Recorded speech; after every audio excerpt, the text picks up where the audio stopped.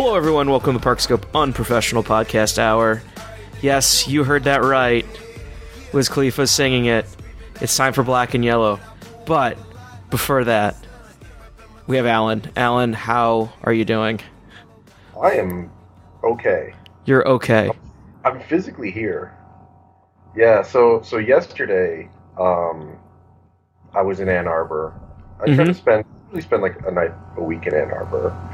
So I was in Ann Arbor, crashing at my buddy's house or apartment, which he's moving out of like next week. So I have to help him move out of that into the new apartment in September because he's like gone all of August. Anyways, and we went out drinking, and I left my credit card at the alley bar.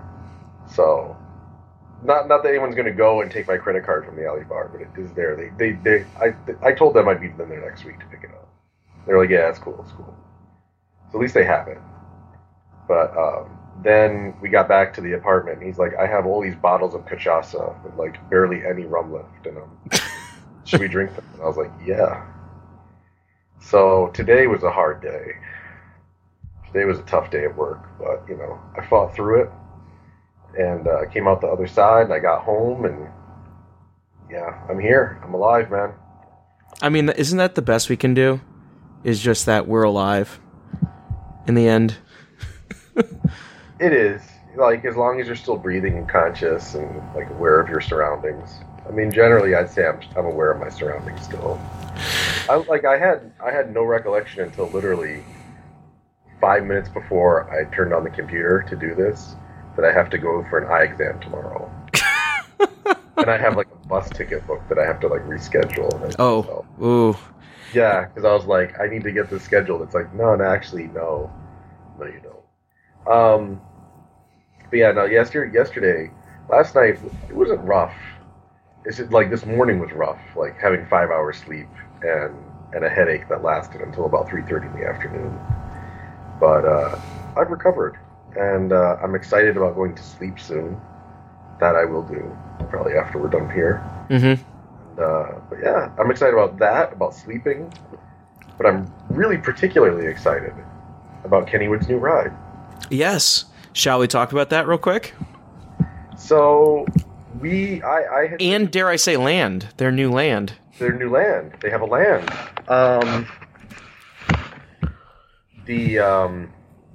I had been told by individuals, characters, if you will, and we discussed it on the last show that I was on a couple weeks ago, that I had been told SNS for this ride. Mm-hmm. And I was also told SNS for Six Flags Great America, which, again, nobody has that one out there, so we're just going to repeat that we had that. I thought it was going to be launched for sure based on the blueprints. It's not. Which is sort of crazy. I was told also today, it's been pretty much, I think it's now pretty much like out there that this is, it's Ride Centerline that did the design for this. Really? Yeah, so it's basically like Alan Schilke's guys. That explains a lot about this, then. That explains a lot about this ride.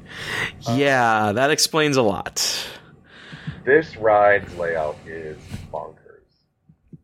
So it's way crazier than I thought it was going to be. So for anyone... Yeah, continue, and then we'll do a little overview. Sorry. I mean, like, the POV of the ride, I feel like there wasn't this much variation in terms of what the ride was doing.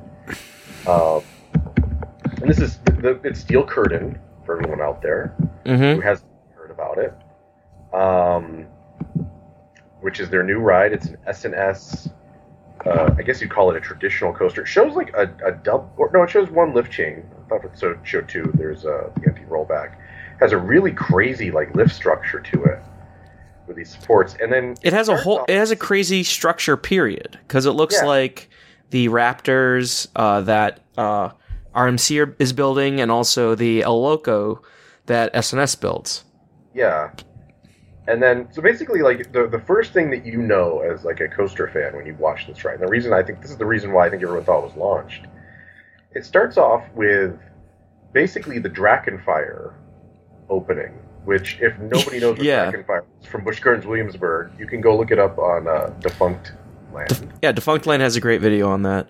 It had a great video on it. Basically, it started with an inversion. Like, it got to the top of the lift, dropped off, and then immediately went to a barrel roll into the drop. Well, this kind of does the same thing, and then it comes out of that and shifts back to the right, and then it's off to the races, and it's doing all sorts of things that I don't think anybody expected out of this ride. It kind of has a cobra roll sort of element.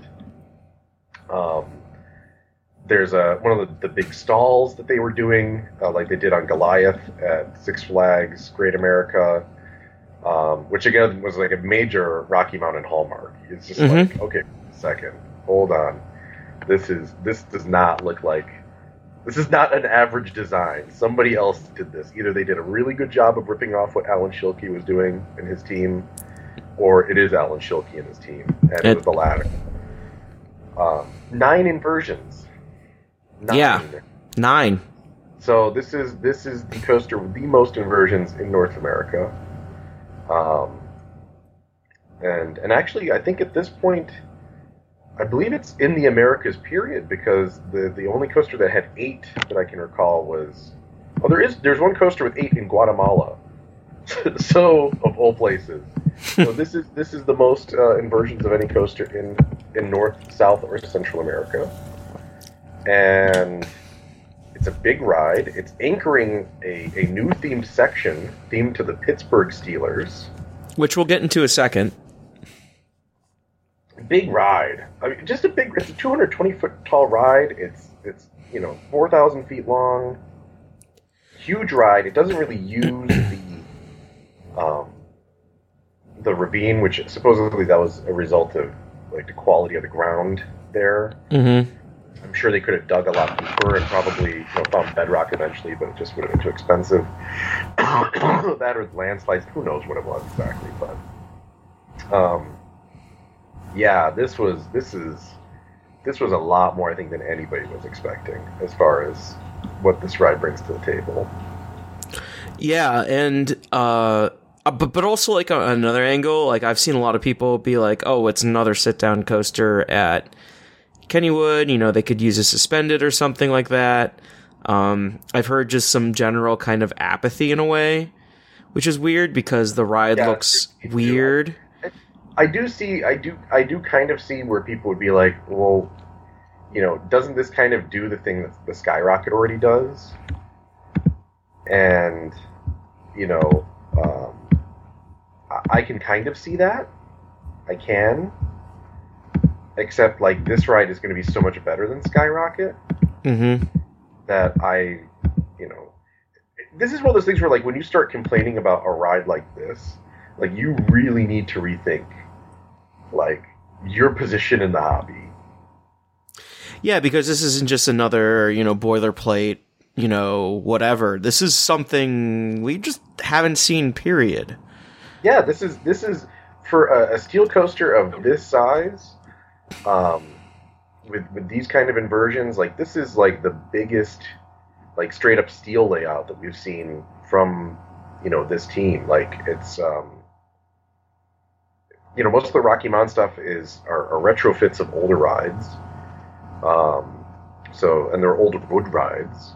Then you've got, for Ride Centerline, they designed the coaster at Kentucky Kingdom, which is not anywhere near this big, and it has no inversions. So this is just an interesting one. I think it looks great.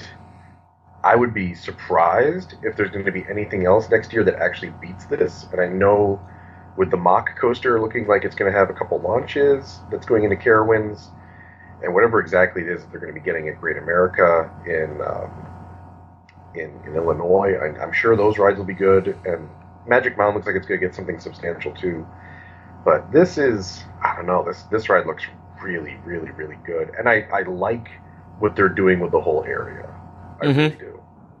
Yeah, so to talk about the coaster on my angle a little bit, I didn't know that Alan Shickley's guys were doing this. I just thought it was SNS straight up. So I was like thinking that they were ripping him off, or whatever. But it's interesting that SNS is doing it. Maybe SNS took this up as like a contract gig, sort of like a, hey, we didn't write it, but we're directing it sort of situation. For the coaster, if that kind of makes sense. Yeah, because Schilke has worked, his team has worked before with the folks at Chance Rides. And obviously, they do all the layouts for RMC. Yeah.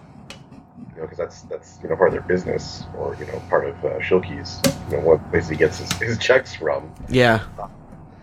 I guess in a way it's kind of similar to like Werner Stengel when he was kind of the top coaster designer in Europe, and he was doing layouts primarily for Intamin, but he would do stuff for Zaire and some of the other companies as well. See that from time to time, but I'm happy. I would love to know how this all came about. I'm sure that probably this is not the first time that we've worked together. It's just the first time that we've discussed it, because there's a bunch of SNS stuff that's been built outside the United States, primarily in China. Looks really wild, especially like the air launch stuff, which is what, again, people were thinking this was going to be. So, yeah, I don't know what to say. It looks really good. It looks really, really, really good, and I'm pumped to ride it. I mean, this is. We were hoping that what Kennywood was going to be getting was going to kind of make up for some of the years of not having anything really impressive.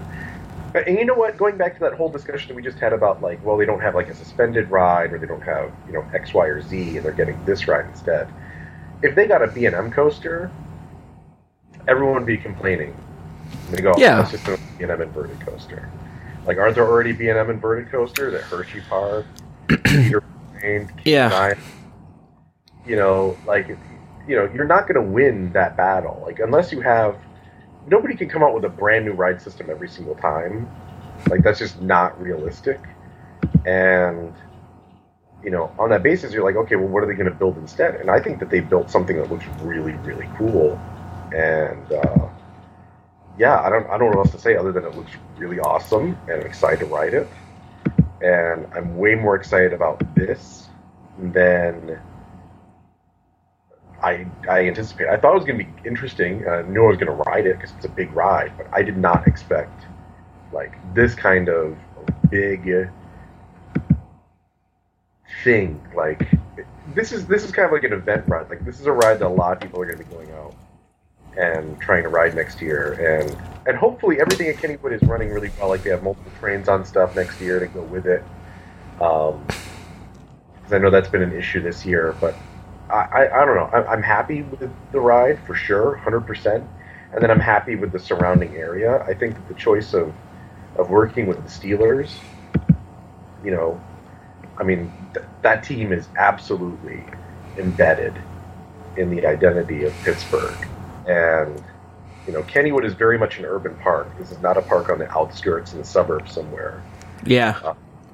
Anyone who's been knows that you're looking at the Monongahela River from the park, and you can see the steel mills. And, it's very much an urban park. In a very rare sense, most parks like that did not survive the 1960s, 1970s. It did. And I think, again, the fact that it is such an urban park, that it is, it's not in Pittsburgh proper, but it's very close. I think it all really comes together well. And I know, it's not going to be, over-the-top amazing stuff that they're going to have for, the Steelers experience. But, the idea of having, the different games that are related to the Steelers and, various displays and historical stuff. I think it's going to be cool. I think it's going to draw people that aren't necessarily interested in the park just to come out and see Steelers stuff. Yeah, so when I actually I was talking to my boss, who's a huge amusement park fan, so that's a good thing for me now, right? Yeah, it's a positive. So I was just mentioning, the new Kennywood ride. So I was watching the unveiling, and they were talking about the stats. Did you watch the live unveiling? I did not watch the Ladder Okay, of Valor. so it was kind of, pretty standard, basically they just had, Pump Up the Jams on repeat, and then Party House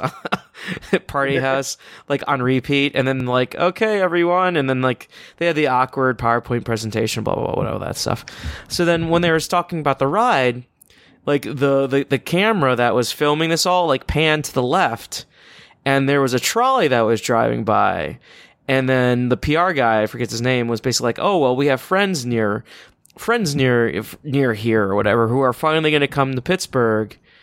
And it was the whole entire idea of, well, this is going to be a much bigger experience than just this one coaster.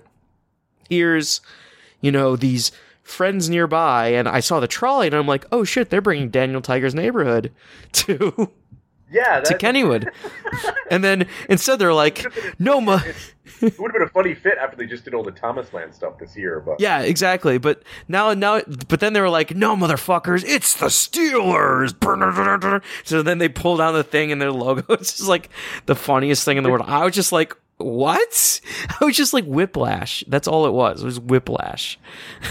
What's the name of the mascots? Like Steely McBeam or something like that? Oh, I don't even know, but to talk about the theme overall, I think this is one of the so someone brought this up, like outside of the Intimidator, is this like the only sports themed coaster or like land in a park ever? Like in North America, maybe at least. I had asked that, and actually Lane was like Intimidator. I was like, oh yeah, Dale Earnhardt. Yeah, that's right. But of course, they did that after Dale Earnhardt was already dead. Yeah. Had been dead for like several years. Many years, actually. the only other ones that I could think of that were like very clearly like sports, specific team oriented. You can go with Ferrari and literally everything. Okay, good point. Yeah. Or at Ferrari Land. Ferrari, Scuderia Ferrari is literally historically a race team that sells cars so that they have money to support the racing. Like that's the reason why Ferrari exists. Silver Star at Europa Park, which was themed to Mercedes racing. Though I think they removed most of the theming, but it used to be filled with, it was all like Mercedes everywhere, like all Mercedes cars. I mean, Silver Star, like, you sit back and go, like, I don't understand the rationale. Then, like, you look at the Mercedes logo, and you're like, oh. Yeah. It was like a star. Okay. And the only other thing I could think of, though I don't think it has any rides specific to the team, is Yomiuri Land in Japan, which you take a sky ride into the park from the entrance that goes over the Yomiuri Giants, like practice facilities. And that's the best I've got.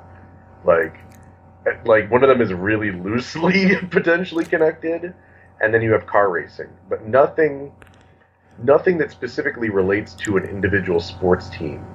There's like boardwalks and baseball back in Orlando is probably the closest in terms of like American stuff. I mean, yeah, I mean, there's like you can get like there's some really like weird obscure stuff that references American sports. Like there's a really bizarre, you'll have to look it up later. There's this really bizarre, like it's a dark ride that's not in the dark. It's the best way I can explain it. It's a suspended dark ride that's just out in the air called Miami Dolphins. Sure, why not? It was touring in Europe, and then it went to the Middle East for a little while. And I know that Bannister rode it, and it's like the most bizarre looking ride of all time. That's like, again, it's not actually themed to the Miami Dolphins. It's just like, I think it's a name that they were like Miami Dolphins. Like some French guy was like, oh yeah, let's totally call it that. We just watched the Ace Ventura: Pet Detective, so obviously Miami Dolphins. Miami Dolphins all the way. So yeah, I think it's a cool idea. I think it kind of like brings in this discussion that I don't think any of us have had before about, like, what about teams? Like, what about sports teams as an intellectual property? You know, like, I mean, we've kind of had this discussion to some degree. I think at least like Universal, you know, it usually comes up with Universal as it relates to wrestling. Mm-hmm. Because, you know, there's been talk forever about the WWE opening some sort of Hall of Fame restaurant attraction thing there. Yeah. Yeah, but that, again, that's also not sports. I think like for a lot of places, a lot of regional parks, like the idea of having an attraction that relates to like the local team, like the local big name team, is a really interesting idea. You know, I think of like a park like Parque de Atracciones in Madrid, like if they had a Real Madrid section of some sort, I think that would be really cool. Or if you went to you know, there's a bunch of parks in the United States. I mean, there's so many regional amusement parks and theme parks in the U.S. I mean, like even like Cedar Point, Kings Island. Yeah, to like have like a Cavaliers ride or, you know, Cincinnati. Like, I don't know how you do like a Cincinnati Reds ride, but you know, there's like all sorts of ways you could go about. Like, you'd have a kids section theme to, you know, the mascot from. You could have like the Phillies Fanatic could have like a themed section at some, you know, small amusement park in the greater Philadelphia area. There's like 10,000 of them. So there's one that, you know, they can fit them in somewhere. But and not even professional sports, but like what about, you know, parks that have you know, college athletics around them? Like what happens if like, you know, Busch Gardens or, you know, something like that gets, you know, a, you know, College of William and Mary, or I you know, it's just that kind of thing. Obviously, it's a little more different when it's like in Virginia, but like, what happens if Kentucky Kingdom gets some sort of UK thing? You know? Yeah, or like I think all I can think of is like weird like small parks, but like Camden Park in West Virginia, they're not very far away from Marshall's campus. There you go. The ride and call it the Thundering Herd. Yeah. You know? Yeah. And all you need is like a little bit of football theming, and you're good to go. Yeah, exactly. Everybody's happy, and you know, it appeals to people that are there. I'm more excited about what they're doing in Kennywood though, because it comes with the whole experience thing. I think back to, like my wife and I did Barcelona.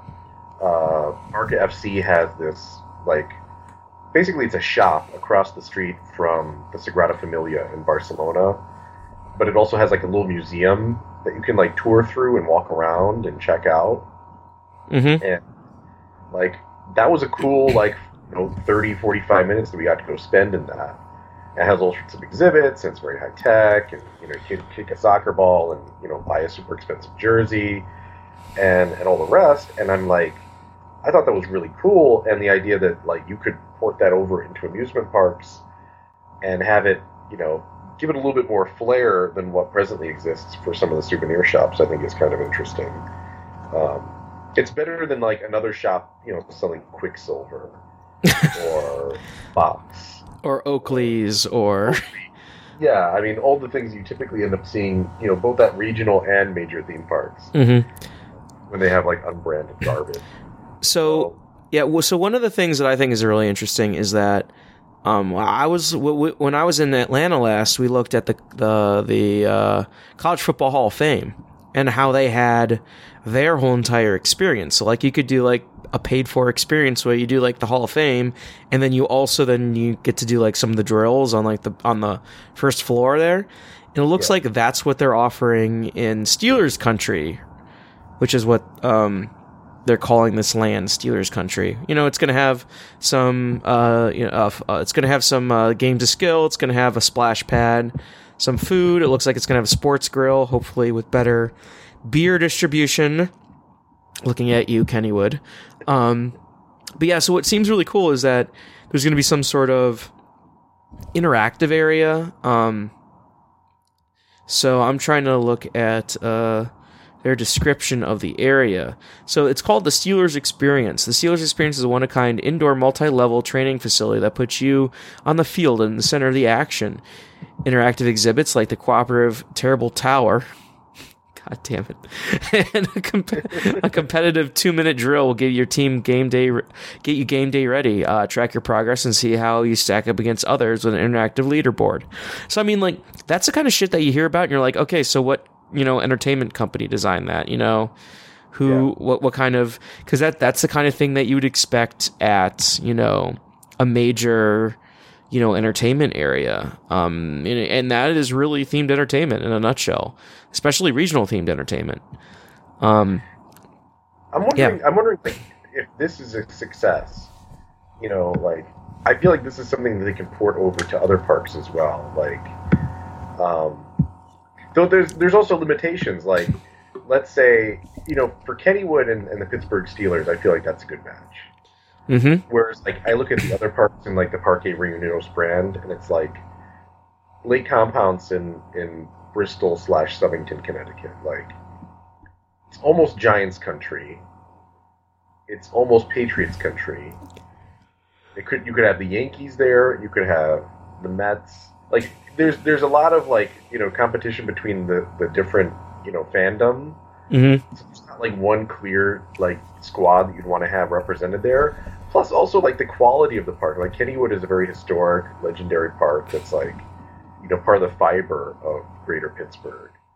Whereas, like, a park like Lake Compounce is not to say that it doesn't have value to, like, Bristol or to Connecticut, but, like, the level of importance of Lake Compounce does not match that of Kennywood, if that makes sense. Yeah. So if you're the New York Giants, do you want to be associated with Lake Compounce? Whereas, I think the Pittsburgh Steelers being associated with Kennywood, like, everybody agrees, like, yeah, that totally fits what we do. I think it's kind of one of those things where it's everyone's like, well, I think the problem is people are going to look at this and go, oh, well, we can just do this here with, what's local. It reminds me very much of the Pandora thing where it's like, well, people loved Hogsmeade.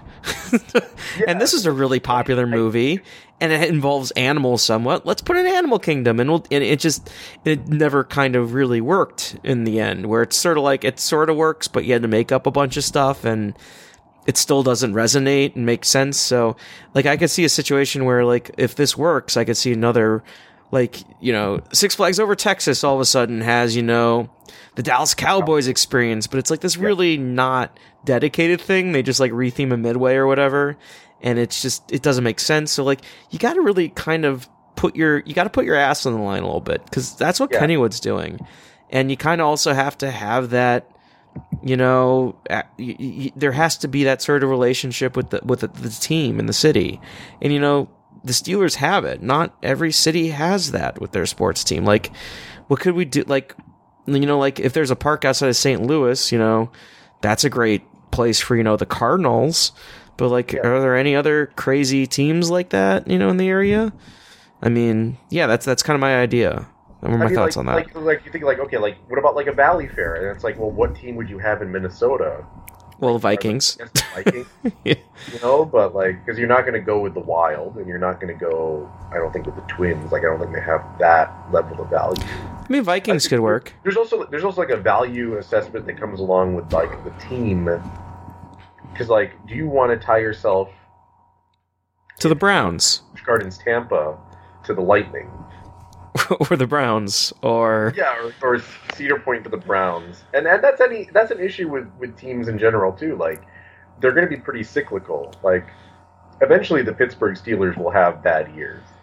Yeah, like, it will eventually happen. Like, admittedly, they have been at least passable for most of my 35 years on this planet.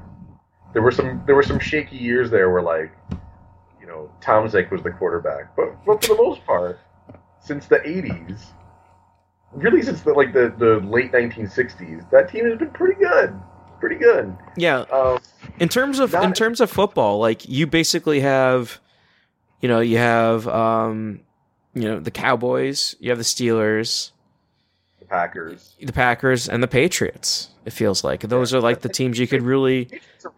That's like a recent addition to that list. Like, they're a modern addition, because historically, you go back in the 60s, 70s, 80s, like, the Patriots were not, even the 90s, The Patriots are not a powerhouse team at all. And especially the 90s for, the Cowboys was huge. So, that's definitely a dynasty team right there. But also, look at baseball. You could do a baseball experience that's not a giant roller coaster. You can, do something with flat rides and make it kids related and, stuff like that. Imagine, if they opened something like that in any major city. I could definitely see the Reds being Kings Island, because I think both of those are, and you said it before, and they do. The Reds are in Kings Island. They have a restaurant, the Hall of Fame Cafe. You're right. Yeah. So imagine if they just rethemed part of Snoopy Land to the Reds, and all of a sudden, they have the walk around, Mr. and Mrs. Red, and they have some of the rides there.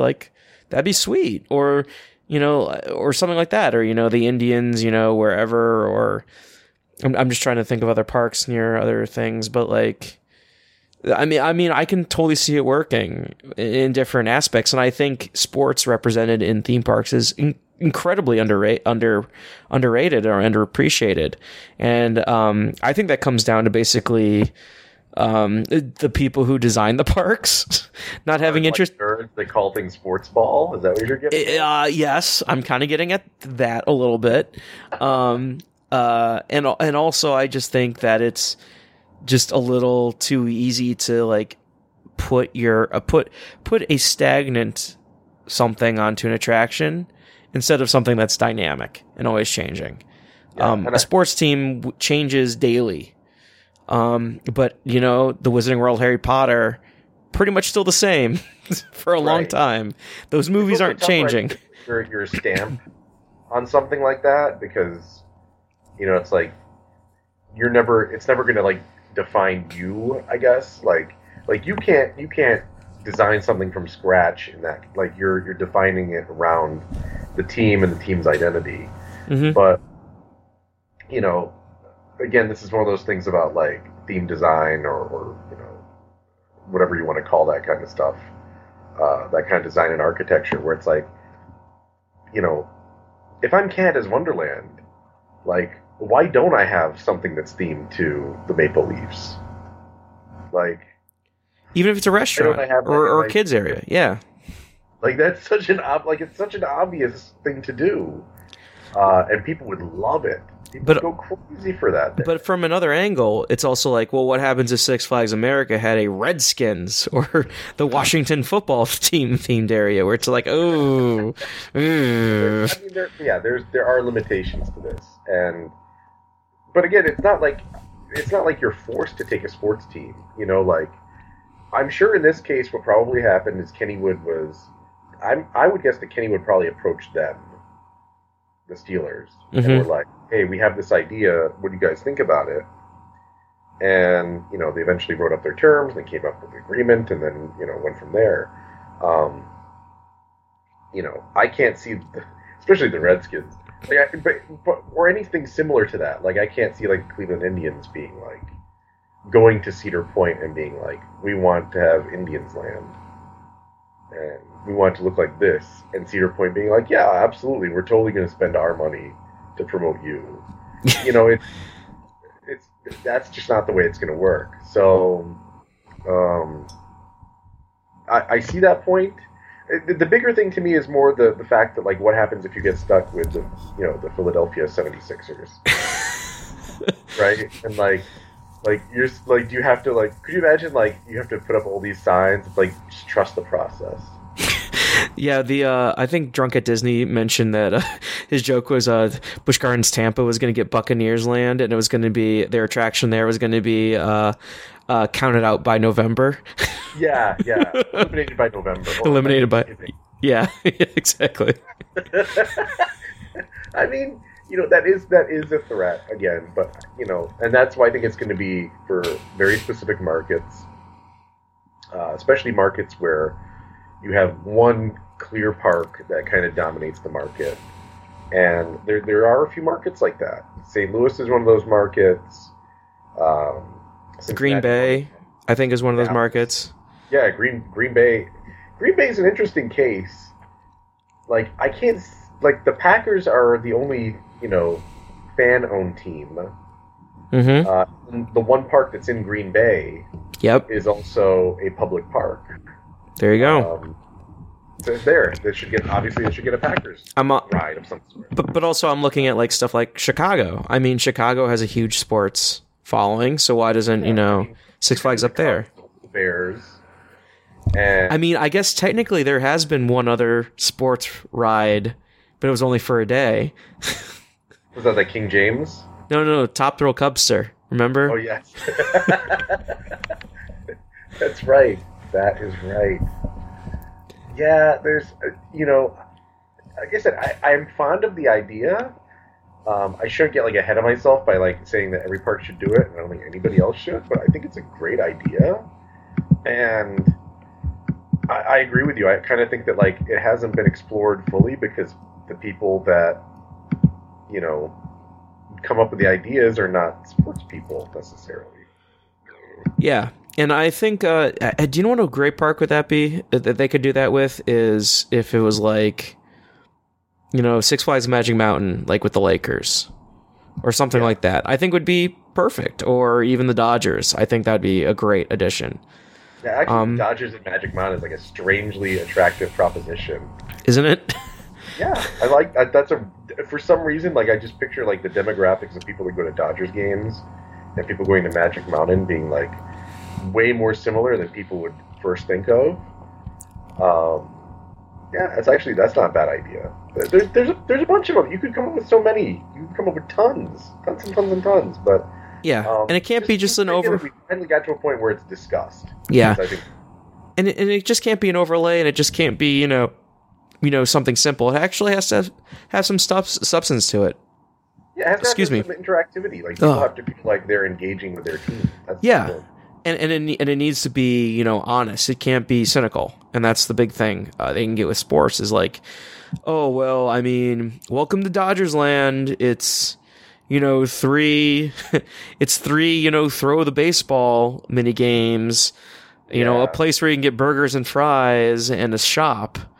Welcome. No, it's like, no, you got to, build a new ride. You have to build some new infrastructure, make it an area. You got to throw some weight behind it. You just can't. You can't, half-ass it. So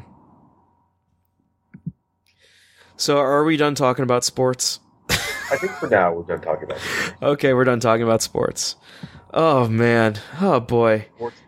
Sports. So, what do you want? Actually, for anybody that wants more of somebody saying sports over and over again, there's I know that Barstool Sports is a controversial thing. But yeah. When Riff Raff did his fake newscaster thing for Barstool, it's fantastic. Like he talks over highlights and just like saying completely ridiculous things because it's Riff Raff.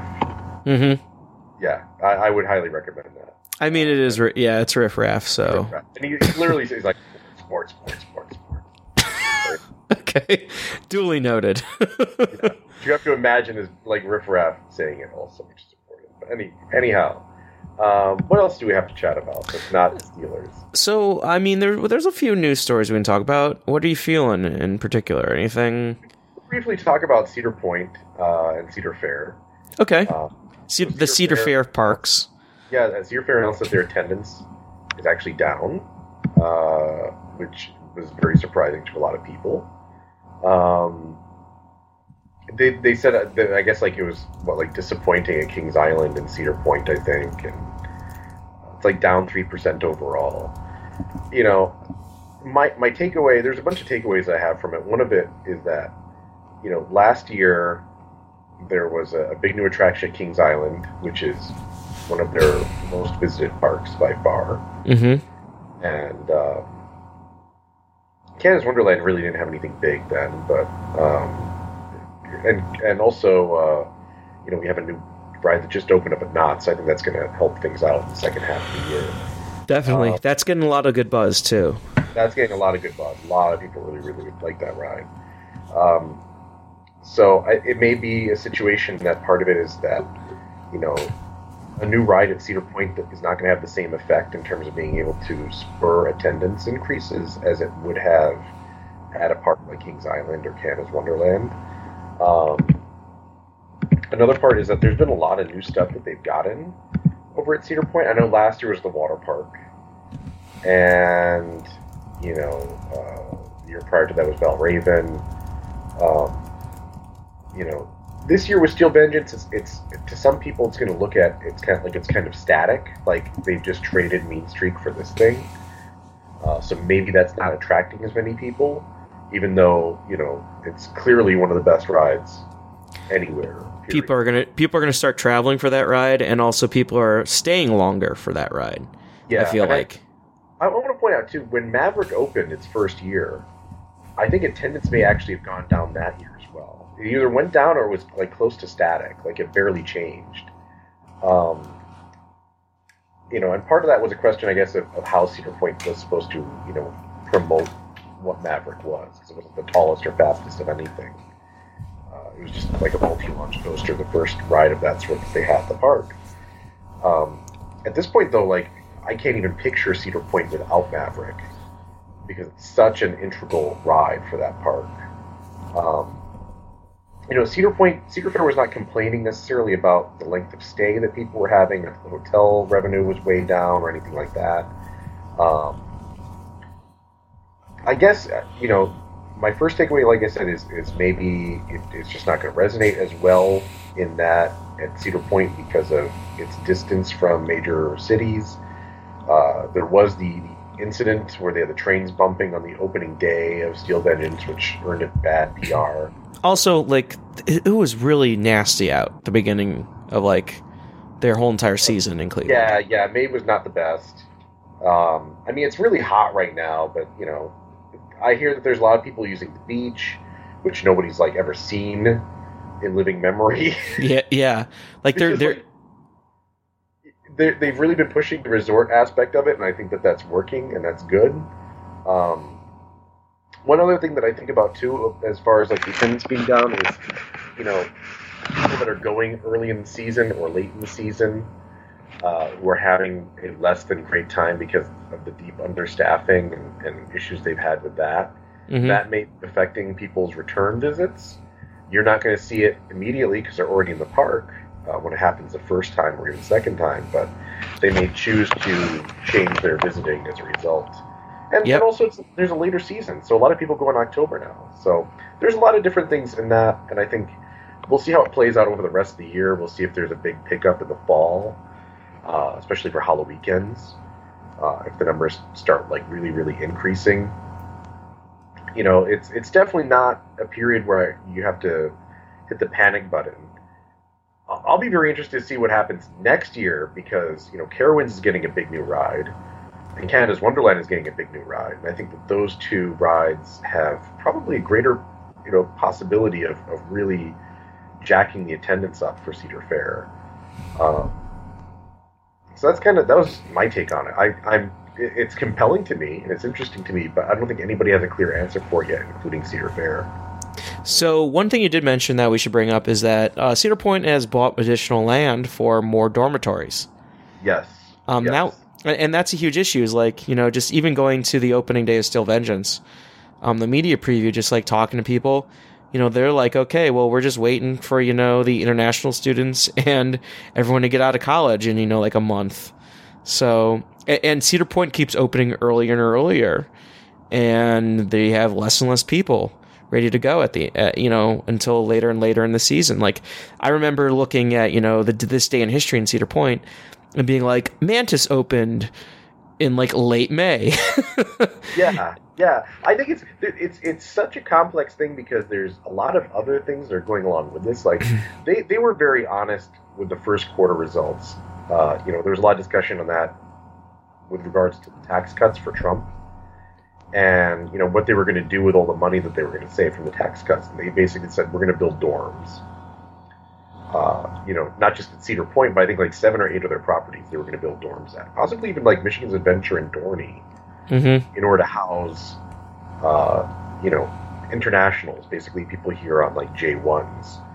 And the only problem with that is the question of like, well, is U.S. immigration going to be able to process all these visas not just for Cedar Fair, but all the other parks that are doing the same thing and all the other businesses, because there's a huge waiting list to get visas processed right now in the United States, and of course we currently have a president who is basically anti-immigration. So how do you guarantee? Well, I think anti-immigration is a very polite way of saying what he thinks about foreign people in general. We're at a point where if you look at the unemployment rate in the United States, like 4% is considered full employment, and we're below 4%. In some states, it's below 3%, which means that there's a lot of competition in the labor market. We're still not seeing wages go up. This gets into like a deep economic discussion, but yeah, let's avoid that. yeah, let's try to avoid that. But eventually they have to, because they will run out of labor, and then prices generally increase along with that. I know that that's what they want to do, but I guess they don't necessarily have to even go with internationals. They may be able to, even recruit domestically, which they've done. They did it for a long time, going to places like Detroit and Flint to obtain folks to bring in and have come work for them. Maybe they'll push harder for that in the next couple of years if there are issues with getting visas. But they need the dorms, because there is a lack of adequate people in the Sandusky area. Mm-hmm. It's multi-stage what they need to do, and I've said that regarding Cedar Point too. They need to work with local businesses about getting people winter work, and there's a lot to it. It's very, very difficult for them with their location, but they also have to kind of figure it out. Like, they're the adults in the room, they're the guys who actually have the skin in the game. I'm just some guy that hands them $200 a year to go to the park. So, my opinion is only worth so much. I like to think that my opinion is above average in terms of value, but they have to make their own determinations. So I want them to do the right thing. The dorms, I think, no matter what, they have to go that route more than likely, and I would like to see them continue to expand down that way in terms of their housing. And everybody's looking at Cedars, which is the old hotel next to the marina, about just getting rid of that and then moving the road back, because it creates a whole bunch of real estate in the park. Mm-hmm. And I like the idea. I think it's a good idea. I think they should do it. I think everybody thinks they should do it. It's one of those things where everybody thinks you should do it, they'll probably do it. And I imagine at some point in the near future, that's what they'll do. But they need to actually have people in the dorm rooms first, I think, before they can, determine whether or not they have an adequate number of dorm rooms or not enough, and then get rid of Cedars. That's my thought process on it. Plus, if you don't have enough people to run anything, what do you need to expand for? What can you expand? I mean, you're just adding to your problem. Yeah, when you take the Sky Ride, you can look in the backstage area behind where Cedar Downs is at, and there's, in the middle of prime season, a couple weeks ago when I was there, you can see all the food stands and wagons and stuff that are not manned that are sitting back there because they don't have people to do it. There's no Top Thrill snow cone this year, as best I can tell, because there's nobody to make snow cones. Things like that, which is lost revenue. Yeah, and we know that Melt had issues last year, and they went with a totally different company now, providing their food and bev and wait staff, and there's still a little bit of issues, but it's way better than it was last year. And and there's still issues with Chicky and Pete's too. I mean, yeah, the companies that run those restaurants, really, you almost have to have a company that has an association with companies that work in Sandusky, Port Clinton, etc. during the off seasons, so that you can basically just move people around, and also have permanent people that can teach your temporary folks that are just there for the summer, how to do things properly. Anyways, I'm excited about the possibility that Cedars would one day go away. I think it's good that if it does, but I'm not I don't know. I'm not as optimistic as other people that's going to happen anytime soon. If it does happen, it's still way off in the distance. It's maybe more of an idea than anything. Mm-hmm. And they have other issues to fix first. Yeah. So, Alan, do you kind of want to explain what's going on in Carowinds? Because I'm going to run to the restroom. So Carowinds. Yeah. You explain what's going on with a little bit of history, what's coming, a little bit of what they're laying out, and maybe a little bit of what's coming, in a way. Yeah, so we know, we have a very good idea as to what it is. Pretty much everybody knows at this stage. There's actually people have taken pictures and seen the track at the factory of it being a mock coaster. You can see pictures on Roller Coaster Database from the parking lot at Carowinds that show mock logos all over the crates next to things like rebar. It's going to be a launch coaster. That much everybody seems to pretty much agree on. And they have a number of launch coasters that they've been building over the last few years, including most recently the one that opened up at Walt Disney World just a couple of weeks ago, the Slinky Dog coaster. It will be appreciably more extreme than that ride. It looks like it's probably going to be shorter based on the length that they gave. I think it was like 3,255 feet was the length that they've been given on these Granny's Recipe spoilers or hints that they've been giving out. And, the mock coasters of that style, obviously Slinky Dog is very much a family-oriented one. There's also the other, one that most people are familiar with in the U.S., which is Manta over at SeaWorld San Diego, which is a little bit wilder.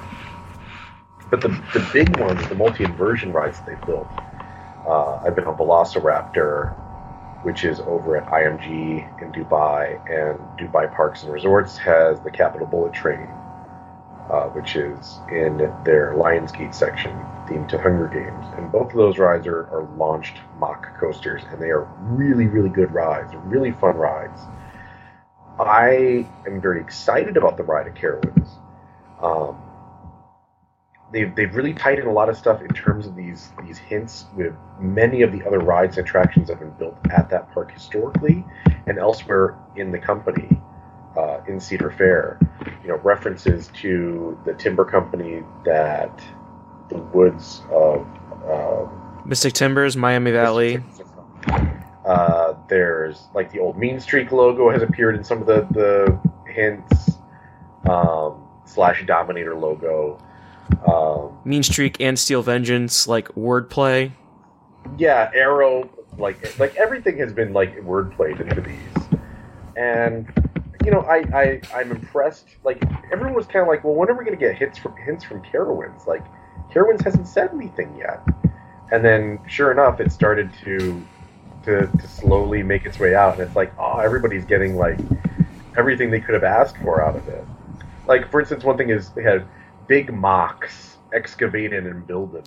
And it's like, unless you know that mock ride, which is M-A-C-K, is pronounced mock in German, like, you wouldn't be thinking anything of it. And it's like holes dug of any size and depth, wagons, bobsleds, and flumes,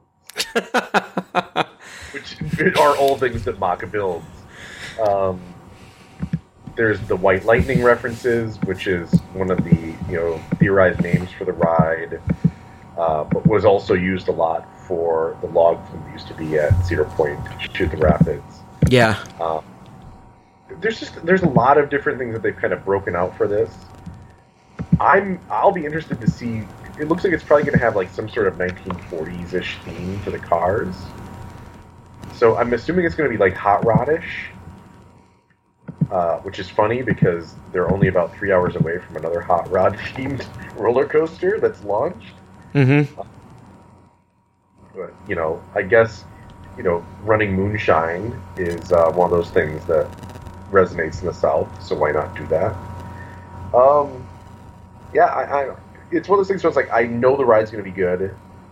I hope they do something interesting with it design-wise, and also like theming wise, because Carowinds for me is a park that is like really flat and too often devolves into like vast like spaces of concrete with the occasional thrill ride. I'm sure it's better now. It's been a few years since I've been, but I just want to see something like really nice come out of it that's interesting and fun and also different. And I like if by default it's going to be different for the U.S. market because there's just no ride quite like this one here.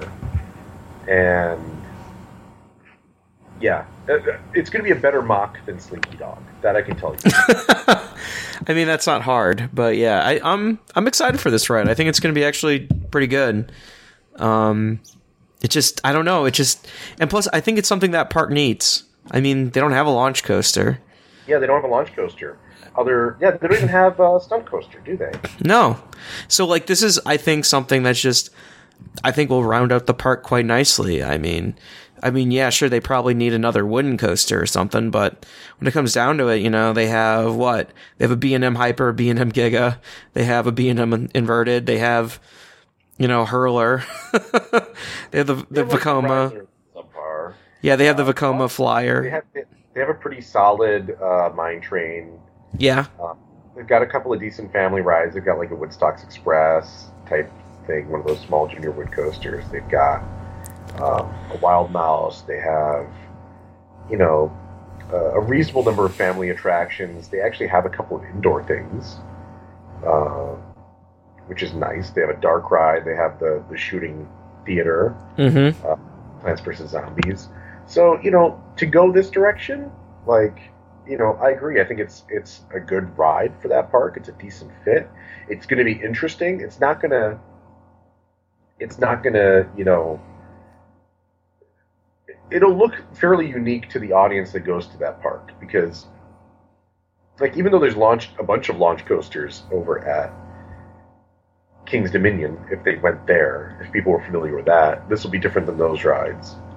It'll be different than anything that's at Six Flags over at Georgia. It'll be different than anything that's over at Dollywood. And so automatically you're like differentiating yourself in the marketplace. You're not looking all the same. And it's going to be a fun ride. It's going to be a good ride. I mean, mock coasters are really good. So, you know, it's tough to argue with like a solid ride. Like the minimum is it's going to be fun.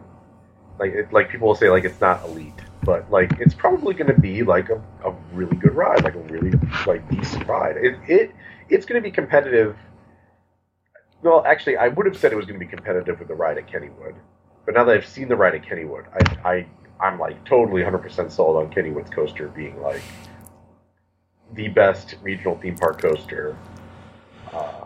You know, and a reasonable candidate to actually be the only one of the regional park coasters that can compete, you know, basically on raw thrills versus what's going to be coming out of the coaster that's going into Universal. So. Well, I mean, it's definitely going to be way more intense and way more thrilling than the Universal one, I believe. Yeah, but I mean, the thing is, like, Universal ride's going to have so many different elements to it and so much theming. Yeah. It's going to have, it looks like drop track and like a spike and stuff like that. So it's going to do a bunch of different stuff. It'll probably go backwards. Oh, it's going backwards, yeah. Yeah. So, you know, it's going to do these different things that, you know, clearly, you know, if you want to call it a more straightforward ride like Steel Curtain doesn't do. But, you know, Steel Curtain's going to basically try and make up that distance between the two of theming with just what it does as a ride. A superior layout. Yeah, with way more stuff happening, way more forces, you know, airtime, positive G-forces, stuff like that. So, yeah, it's going to be... That, I think, is going to be the ride. I think that the Carowinds ride, and whatever Great America's getting, will probably be, like, discussed and liked, but, yeah, it's... What about Canada's Wonderland? I mean, they're getting a freaking B&M dive coaster, so... No, I feel like the B&M coaster that's going to Canada's Wonderland is, like, almost forgotten. Like, everyone's like, yeah, I guess they're getting that. Maybe it's just a foregone conclusion, so no one's talking about it until later. Or, you know, until they... I think that's a big part of it. Like, everybody knows what they're getting. Like, the track's already there. Some of it's installed. Like, it's sticking out of the tunnel that's built next to Wonder Mountain. And they put a tarp over it, so you can see it, like, sticking into the tarp. Like, there's no doubt in anybody's mind what it is. And I think that that the fact that we know what it is does reduce some of the interest level on it from the nerd enthusiast perspective. As far as like the average person in Toronto, it's not going to have any effect whatsoever. Like they're going to be stoked about it because it's going to be a huge freaking ride with a vertical drop. Mm-hmm. What we really need to know. Yep. So, anything else in Cedar Fair parks? Pretty much it for right now. I mean, Yeah. everything else is pretty much, stable. I don't think anything's really changed. Since we last chatted. We could briefly talk about like our own travels. So Yeah. Well, actually, before we talk about our own travels, Universal officially opened their Cinematic Celebration nighttime show. So, yay, they have a nighttime show again. I guess that's showing somewhat daily. So, yeah, Universal, just show your nighttime show daily. Just do it. Just keep it open. Keep the park open late. Show your nighttime show. People like it. That's all I gotta say. People seem to enjoy it. I know it's not as large as something like World of Color is. Way smaller, but still I mean, World of Color is sort of like when you see it in person, just kind of like blows your face off.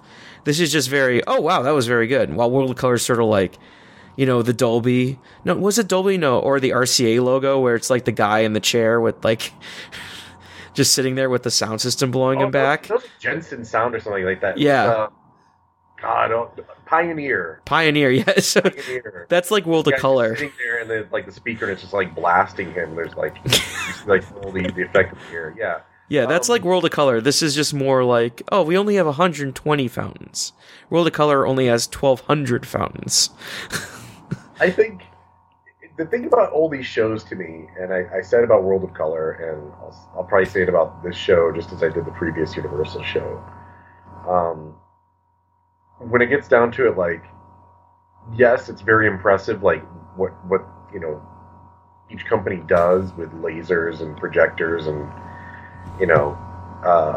gas, flame and, all that stuff in the fountain. Mm-hmm. But, like, your actual emotional interest to it is going to be related to whatever collage of various, movie imagery they use. Mm-hmm. If you're not really a Disney movie fan, then you're not going to sit there and get misty-eyed at every single song. And if you're not into more of the Universal films, which, generally trend towards an older audience, like they'll probably reference stuff that's rated R in the show. I'm sure they have Jurassic Park in there. But they always traditionally have had at least like definitely PG-13 and rated R type stuff, like, references to things like Psycho. Mm-hmm. Which, in a million years, you're not going to see anything like Psycho being projected onto the World of Color screens. Pirates of the Caribbean is about as close as they're going to get. And that's way far off from a serial killer that, has his mummified mom. Yeah. The Universal show has Fast and Furious and Jurassic World. So that kind of tells you what, like, the upper limit for them, and their lower limit is sort of like, we're going to play the Justin Timberlake song from Trolls. Which is probably the best part of the show, because all it is dancing fountains and lasers and lights and fireworks, without projections necessarily. You know what? As long as the people there that go see it are happy, I'm fine with it. Like, it's great. It's a nighttime show. The big thing for me is, like, if you have a nighttime show, you increase the odds of the park being open at night. Yeah. That's really the relevant issue. Like, for me, it has been with Universal's, like, we keep closing at 7 p.m. Stop doing that. Which is great if you want to go to Fun Spot and ride White Lightning. But when you pay $100-something to get into Universal in the first place, it would be nice if you weren't thinking about going to Fun Spot every single day, because it is the one thing that's open till midnight. Yeah. No, I'm happy. I'm glad that they did it. Good for them. Keep up the good work, I guess. Yeah. So let's talk about our recent trips. So, Alan, what have you done? Let's see. 2 weeks ago, I was at Darien Lake. I did a quick trip out to Western New York and we were at Darien Lake, my wife and I. Rode their newest coaster, Tantrum.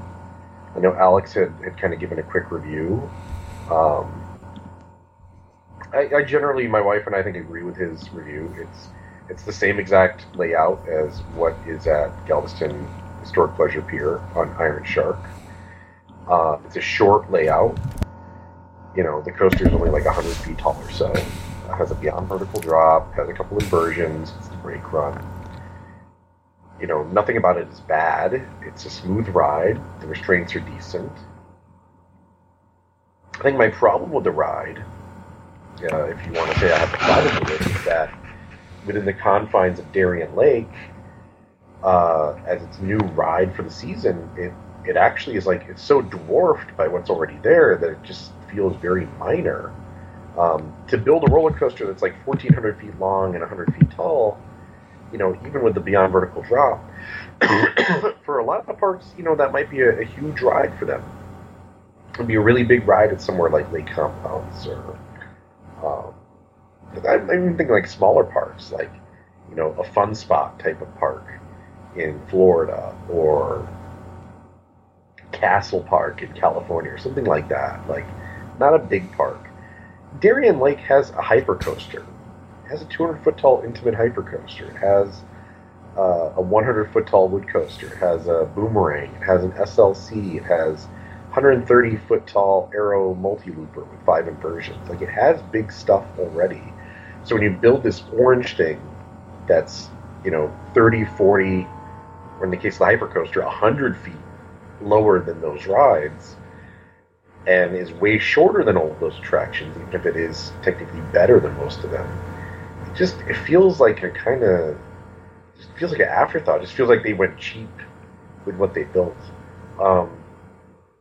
Aside from that,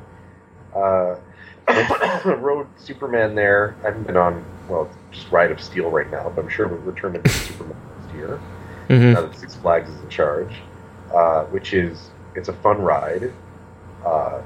It's one of those rides where it opened up, you know, almost 20 years ago now. It opened up in 1999, and I rode it that year. At the time, it was mind-blowing, because it was the only coaster that had ever been built that had airtime like that.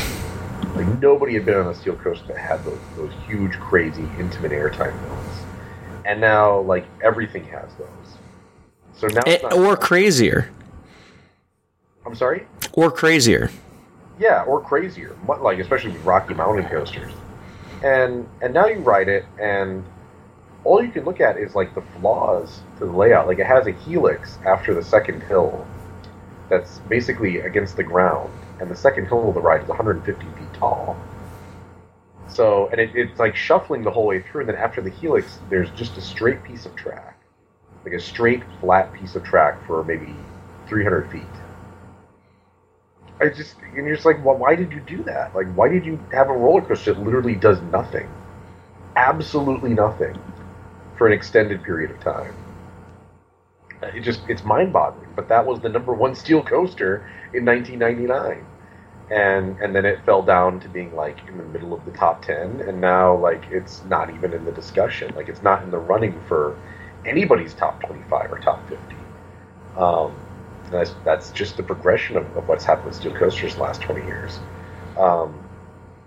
We rode Moose on the Loose, because of course, we have Moose on the Loose, and it's as fantastic as I've ever wanted it to be. Insert the image of Hyde riding Moose on the Loose here. Oh god! If they do anything to Moose on the Loose, like, I will be physically mad. I will be, like, there will be more than a strongly worded letter. Played a lot of Fascination, because they do have a Fascination parlay there. Their arcade was looking a little beat. Rode the Flyers, couldn't get them to snap. Gave it a good shot, though. A lot of the flat rides, like, most of the flat rides were like, running, but, like, they all could have used, like, a little bit of freshening up, like paint or something like that. I did not recall the park having that good of food back in the past, but they actually had pretty decent food. There's an actual sit-down restaurant there. There's an Anchor bar at Darien Lake. Really? And it's pretty easy to get a beer at Darien Lake. In fact, they have refillable all-day beer mugs. Better than Kennywood, right there. Appreciated. But the big surprise for my wife and I, we had been told to go ride Predator in the front seat, which Predator has been terrible for, again, pretty much as long as I've known it to be in existence. And I had a really good ride on Predator. I cannot say that Predator is a good ride in every seat, but I can definitely say that Predator in the front seat, like the very, very front seat, is legitimately a good ride. Like, it has a bunch of airtime. The end is still kind of crappy, but it's by far the best, like, din wood coaster I've ever been on. And I used to think that Predator was beyond saving, and if it was demolished or disappeared or SPNO, like, I was okay with all of those potential outcomes. So I'm actually really stoked that I had a good ride. It's probably my favorite coaster in the park, followed by Superman, and then, like, way, way, way below that would be Tantrum. Again, not that Tantrum is bad, it's just it doesn't feel like the right fit for that park. We were going to go to Waldameer the next day. We ended up skipping on it because we were in Waldameer last year, and also it opens at like noon, but then most of the big rides don't open until 1, which is a pain when you have to still drive all the way back to Michigan after going there. So we ended up stopping in the town of Geneva on the Lake, which is on the Lake Erie shore in Ohio. It's filled with weird old arcades, and there's also a Fascination parlor, which we played at, my wife and I. Fascination, I know we've mentioned it a bunch of times, you know, super great old electromechanical game. I love it to death. I think it's super, super, super fun. And anytime I get a chance to play a bunch of Fascination in a parlor where, like, you know, it works, I'm stoked about it. There used to be a small park there called Erie View, and you can actually still see the building the Dark Ride was in. My wife and I rode it, like, in 2003. At one point, it was beer pong. Like, based with beer pong. But you can actually, if you walk up to the building, you can look down and see where the track was, and see how it, like, turned into the building. Like, it's all, like, super clearly there. And I did try the doorknob to see if I could open it just to walk in, but they actually had it locked. So it kind of sucks that the park isn't there anymore, and it's been gone for a while, but lots of cool arcades. It's not too far away from Cleveland. It's not too far away from Conneaut or Waldameer. And, you know, for me it was a blast just to stop in real quick and check it out. And last weekend I was in Toronto. Went up and visited my buddy Jimmy, Mr. Tobin. I don't even know if he's on. He may be private on Twitter. So nobody out there may actually be able to follow. No, he's actually at Jet79. At Jet79 is Jimmy. And we had a good time. I hung out. His wife was in Italy. She just got back this week. So I went up there. We basically just did like very light touristy stuff, like kind of his general area. Especially because he had his kid his kid's there. So it's like you have to do stuff that like a 3-year-old kid would be entertained by while you drink a beer in the background. And then his wife's mom watched his kid Ollie while we went out to go see Weezer and the Pixies. Nice. Which is a really fun show. Great venue, which is also in the middle of like a defunct amusement park, which was Ontario Place. You can see the log flume that used to be there. The log flume is actually still there. They just buried it. They literally just covered it in dirt, except for like the lift hill. Like obviously you can't cover the lift hill, but they covered as much of the lift hill as they could with rocks. But you have the whole backdrop of downtown Toronto behind you, and yeah, it's a good time. Even if beer is $15.50 Canadian for a tall boy. Ooh. That was pretty rough. But yeah, so that was my last couple weekends. This weekend was going to be Super Point, but the weather is awful, so I'm going to go do something else instead. Nice. Joe, you were in Chicago. I was in Chicago. I love Chicago. Chicago's good. I love Chicago so much. I went up to Chicago, went with my sister. We flew out Saturday morning. First flight out of the Pittsburgh airport I've ever been through. Pittsburgh airport's not too bad. Little old.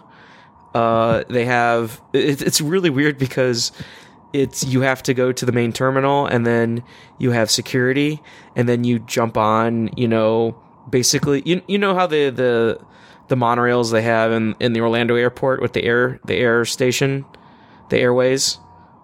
Yeah. Like that's the amount of access they have towards the rest of the terminals is just like 2 monorails. So it's like, oh, okay. So here's my question. It's been a while since I was in Pittsburgh. Do they still, what happened to the mall? Mall's still there. And not only that, the Pittsburgh airport, I was reading up on this, is the first and only airport in the United States that allows non-ticketed guests to go to beyond security to the mall. Wow. Yeah. I was wondering how they did that, because so it was a U.S. Air hub. Yeah. Back when U.S. Air existed. And he dehubbed some time ago. And of course now U.S. Air is part of American, and it's like a focus city. Like, they still have nonstops to London, I think, from there. Sounds about right. I was seeing that American had a lot of nonstops to LAX this week for cheap, like $180 round trip. So next time I need to get to London to LA, definitely the way to do it. But I mean, the mall's still there. So when I was there, so like this one upscale place was closing. I forget what it was called. My mind's blank on it right now. But like they still had but something more than that. Yeah, I mean, they still had the really nice stores, but I forget what the one that closed. But it was like clearly out of its league. But like Brooks Brothers was still there and fine, and there's just a bunch of places there that were completely operational with people in them. Like, there are actually people in them. They have a Michael Simon restaurant. They have a TGI Fridays. They have Voodoo Brewing there, which was really interesting. They basically set up like in the middle of like the terminal, like a little beer garden with like a little beer cart, and that was it. And they were playing music. It was kind of adorable, but yeah. I mean, it's dirt cheap. You literally just have plastic cups and some dude manning it, so it's pretty cheap. But anyway, flew out to Chicago. We did the Blue Line. We took the L all the way through Chicago. We went to go see the matches, which I'll get to in a second. But my sister and I, we stayed at the Hilton Chicago in downtown on South Michigan Avenue in the Museum District, and it was a fantastic hotel. We had the old, the Conrad Hilton. No, just Chicago Hilton. And this was the old school 2 bathrooms and 2 twin beds kind of design, built in the 1800s, if you know what I mean. So so this hotel, that if this is the hotel that I'm thinking of, like, it's over by Grant Park, right? Yeah. So that is an incredibly historic hotel. Yes, it is. It's super cool. That's the hotel from the 1964 Democratic National Convention where they had the riot. I don't remember about that part. I think they wanted to gloss over it, but it was still good. There used to be like a museum in the basement that talked about that stuff. Okay. Well, we weren't in the hotel too long, but that was one of the few places I could get with like hotel points that was like brought me into range of like affordability, because it seemed like everything was out of my my range. Because when I went to it's actually really dope. I think yeah. So when we went to Democratic National Convention. Okay. So we went to Chicago, and like the matches booked this show June 13th. No, 14th. June 14th. So I bought my tickets, and I'm meeting my friends there, and my sister wants to go, so we're all going. And I'm looking at hotel rooms, and I'm like, why are there no hotel rooms? And I realize, oh wait, that's because there's like 80 trillion different events going on that weekend in Chicago. So you have basically the Taste of Chicago going on. You have Pokemon Go Fest going on. And you also have the Journey Def Leppard concert in Wrigley. So it was just like... There was a guy from Boxing Twitter that was at that concert, by the way. Yeah. So... And we found out about that. We dislike him, so we felt much better that we had made as much as possible. Yeah, so we get to the hotel, we were up at like 8 o'clock. We got the hotel around, a little after 1, because, we landed around noon. We take the blue line and the red line, and now we're in the hotel. So we then decide to head over to Three Dots and a Dash, which is the tiki bar in Chicago. And let me tell you, that was an experience that I absolutely loved. Three Dots and a Dash, you go in on a side, it's like a side street, basically. Like, it's hysterical. They have like all these tiki torches and stuff. You have to go on the side street. You go down below the Fonterra restaurant, and there's this giant, when you're going down, there's a giant wall there, retaining wall. Well, they just put a bunch of skulls on it and painted it black and just have lights on it. It's super cool. But so we get there, we had reservations, thank God. So if you guys ever want to go, make sure you get reservations. But we had a few drinks. We had the poo-poo platter, which was absolutely delicious. They had macadamia nut beef meatballs and Thai fried chicken and spring rolls and all sorts of good stuff. My favorite drink there was the Three Dots and a Dash drink as their namesake. My sister had a few drinks that she loved. All the mugs were cool. Our waitress was one of the best waitresses I've ever had at a tiki bar or a bar, period. Incredibly knowledgeable, very personable, offered great recommendations and knew what she was talking about. So we made sure she got a way above 20% tip. We walked out of there with a bit of damage, so don't go in there thinking you're going to get like a $10 drink. But it was, I believe, totally worth it. I thought it was so cool. We were there for like 2.5 hours. We had a great time. After that, we went up down to, Wrigleyville, walked past all the hordes of Def Leppard and Journey fans to go to the Metro in Chicago. One of my favorite music venues. And we saw the Matches there, who were fantastic, playing through the whole entire album. It was really good. Absolutely great time. I didn't get to meet the band this time. I just met the documentarian and the wife of the bassist for a little bit, and then they kicked us out, which sucked. And while we were waiting to meet with everyone, like, the Journey concert was ending, so we're like, okay, we need to get out of here before everyone descends on the red line. So we all split, and like, there's this dude behind us, like, on the red line train who's about to puke. So I'm just like freaking out. But yeah, we get back to the hotel, around noon, or no, not noon, around midnight. We pass out. So if you're ever in Chicago, for brunch, we went to Yolk. YOLK, Yolk. And it's this awesome brunch place. My sister got like got this like lemon meringue pie pancakes, and I got chicken and waffles that were absolutely to die for. So highly recommend that. And then we flew out. So it was like a really hot 26 hours in Chicago.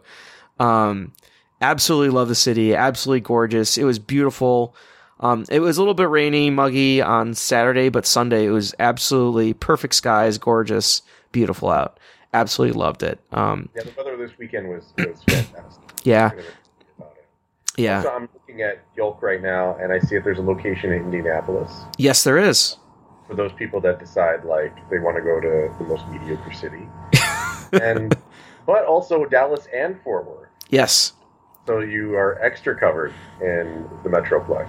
And also, Yolk had some of the best well-run operations I've ever seen in a restaurant. I know brunch places are pretty well-oiled machines, but this one was exceptionally so. We sat at the bar, and we were just watching it, and it was just like watching a Swiss watch. It was just like, wow. Like, just, like toast coming out, bacon coming out, plates going around. It was like, what is going on? Well, that's excellent. I will definitely keep that in mind. Yeah, Yolk was definitely good. Let me see. I'm trying to think, like, what I have coming up. Like, this weekend is going to be kind of a chill weekend. Same. Yeah, this weekend and next weekend are pretty chill for me. Going to explore Pittsburgh a little bit. I think about hitting up IKEA, thinking about hitting up the driving range. Do you know what opens tomorrow in Pittsburgh? Topgolf. Always a good time. I'm going to try and get down to Topgolf. I'm thinking about hitting up the Tiki Bar in Pittsburgh soon because haven't been to it yet, and I really want to go. Yeah, it seems like something you should do. Yeah. So that may be something I do Saturday. I'm probably not doing anything this weekend, but there is a very strong possibility that I will end up back in Toronto again in like a week. When I was out there with Jimmy's like, "Do you want to go see Rise Against?" I was like, I'm not like a huge Rise Against fan, but I'm also like, I'm a huge fan of going to Toronto. So I'm like, possibly? And it's them, AFI, and Anti-Flag. Holy shit. And, wow, that is a real, wow. Rise Against Anti-Flag. Wow, okay, yeah. So I'm like, on a Saturday night. Yeah, sure, why not? Like, yeah, I could do that. I think I might do that just for fun. Just like, why not? Why not? That's always like the best reason to do something. Yeah. So I may just go back to Canada because I just can't get enough of Toronto. Toronto is kind of like in like an ideal situation. Like I'd be like, yeah, I'm gonna go move there. Like it's such a pain in the ass if you're an American to relocate to Canada, but like conceptually, the idea is actually deeply appealing because it's a real city. Yeah. A real place that has real stuff happening on a fairly frequent basis. And I'm actually pretty pumped about that. So heavily considering it.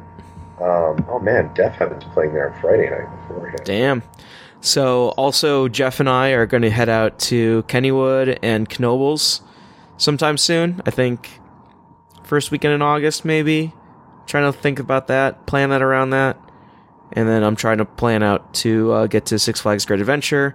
And I booked my trip down to Dallas for training, for work. So I'll be going to Six Flags over Texas again.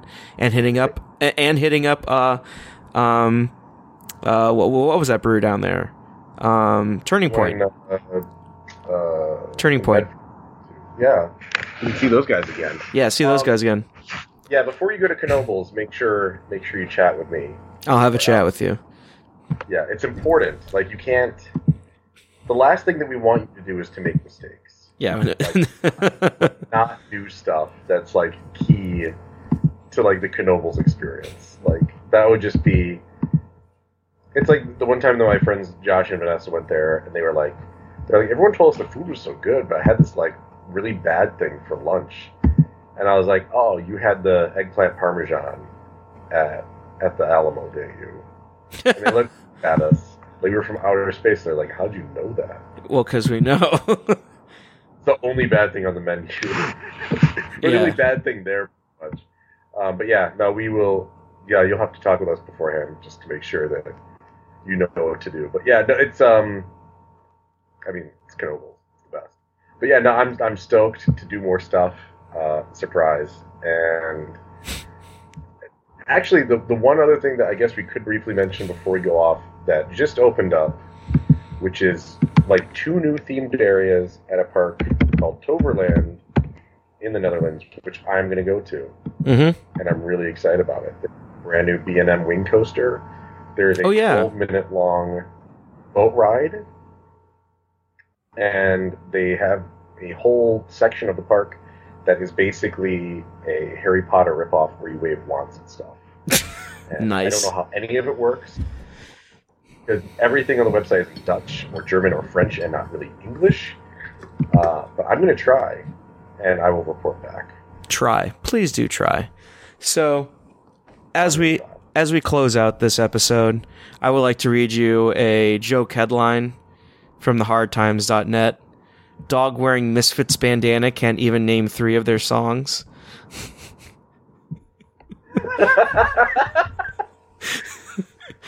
That is a great. Yeah, there we go. So, Alan, where can everyone find you on the onlines at? You can find me on Twitter at Gods on Safari. and you'll probably see a new piece on Parkscope Friday, which is tomorrow. At least it's tomorrow now. I don't know when it is when you'll hear it.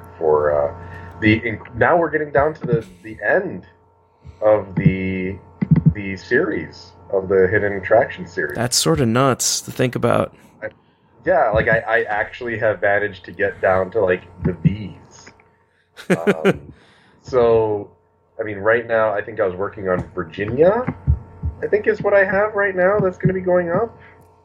It's Washington. Washington is what's going up tomorrow. So there's only West Virginia, Wisconsin, Wyoming, and then I have the territories. Yes, I'm going to do the territories. Yeah. Which is going to be the territories of the U.S. and Canada. So yeah, you want Puerto Rico? I'm going to see what the hell there is in the Marshall Islands. I don't think there's very much. There's not very much in Nunavut, but you'll read about it on Parkscope. Yep.